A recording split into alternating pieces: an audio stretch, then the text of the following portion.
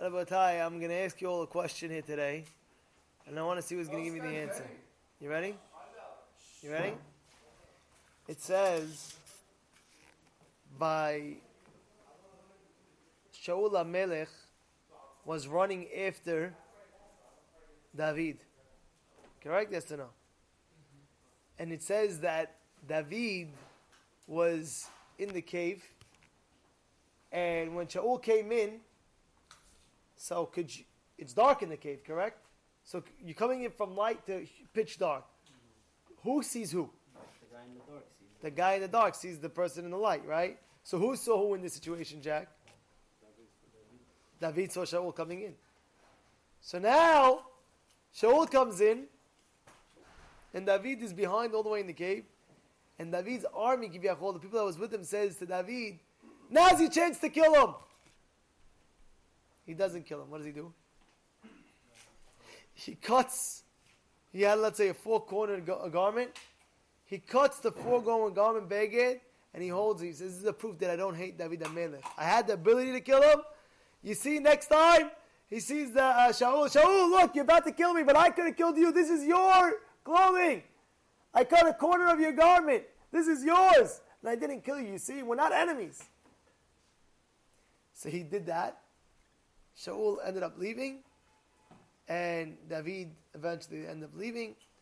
The next day, it says David HaMelech regretted it. He regretted it. But now, why did he regret it? What do you guys think? What should he have done, Jack? What should he have done? He's regretting it. Why is he regretting it? He's regretting that he should have killed him. He should have killed him. Some people say he should have killed him. No, he just shouldn't have. He should have killed him. You know why? Because if he would have killed him, he wouldn't have to run away. But you know what the Gemara says? The Gemara says, no, he didn't feel bad because of that. You know what he felt bad about? He felt bad because when a person's wearing a four-cornered garment, he's chayav in the tzitzit. The second you cut it, then you don't have four corners anymore. You're not chayav in the tzitzit. And he said, I felt bad because I cut it. For that moment, he didn't have to, he wasn't chayav, he wasn't responsible for the tzitzit. You understand what's going on? That's what he felt bad about. The mitzvah that Shaul, until he would get home, he wouldn't have that mitzvah anymore. You know what's going on? Wild point, huh? To show you what a mitzvah is.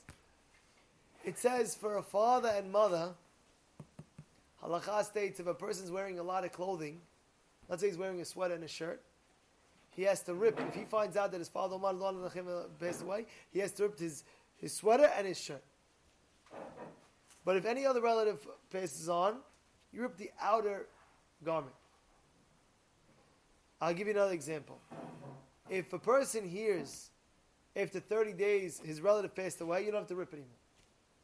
But if he hears his father and mother passed away, you have to still rip after 30 days. So what's the difference? People say a person has more anguish and pain for his father and mother. But you know what the Gemara Yerushalmi says? Gemara Yerushalmi says, you know why he rips after 30 days? Even though for all the relatives he doesn't have to. His father and mother he has to rip. You know why? Because now he doesn't have the mitzvah of kibud avayim that he could have had when they were alive. You hear what's going on? The power of one mitzvah. We don't understand. We lost out on trillions and billions. It's like a guy, he lost out on a $2 million deal he could have had. He was right there about to sign the paper, get it $2 million. All of a sudden he got late to the meeting. They say, no, he'll rip his shirt. He'll rip his shirt. He'll go crazy. Pull out his hair. He'll go crazy. The value of mitzvah we don't understand. The Gaon Mevilna on his deathbed. On his deathbed, he was crying on his deathbed. They said, Rebbe, why are you crying? So he says, they're crying for the mitzvah. He says, what do you mean? You're going to a law bar, you're getting enjoyment for all the mitzvah that you did. He said, for a few perutot, for a few pennies, a person could wear a seed and get mitzvot from here to tomorrow. Of course, if it's kosher, it's a seed. You know what's going on over here? And he started crying and crying and crying. I told you, the Gaon Mevilna, 40 years he didn't see his sister. 40 years! His sister came in 40 years later, and they said, Gaon Mevilna, your sister's outside, your sister's outside. He went, she brought him in, they brought him in. He sat with her for a few moments, and he left. He says, I'm sorry, I have to go. What do you have to go? I didn't see you in 40 years. 40 years. He said, I got to go shtag, I got to go learn. He says, but what do you 40 years? I want to see you some more. He says, my dear sister, in the next world, we'll talk a lot. But this world is limited. I got to chaperine, I got to keep on learning, I got to keep on doing more mitzvot. You hear what's going on over here? He understood. Because we're in a world, hatov ve'echo, hatov ve'echo. You know Rav Yaakov Galinsky, Zatzal, you know the Stifler Zatzal, you know Rav Chaim Kanievsky's father?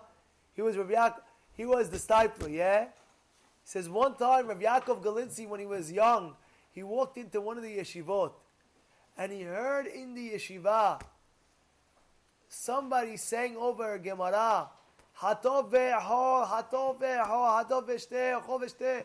What is that? What does that mean? That he said it a million times. Grab now the food, grab now the drink, keep on grabbing. Because this world's like a party. As soon as the party's over, it's over. It's like a guy's in a wedding. He has buffet, all you can eat. Keep on eating and eating and eating. You know why? The wedding's going to be over soon. Same thing, this world's, you're in a wedding hall. We're all in a wedding hall. Everything's free. All the mitzvot are free, just grab. It's like you're in an island over here. You're in an island of all jewels and silver and gold. And you have all day to keep on picking them up and putting it in your bag.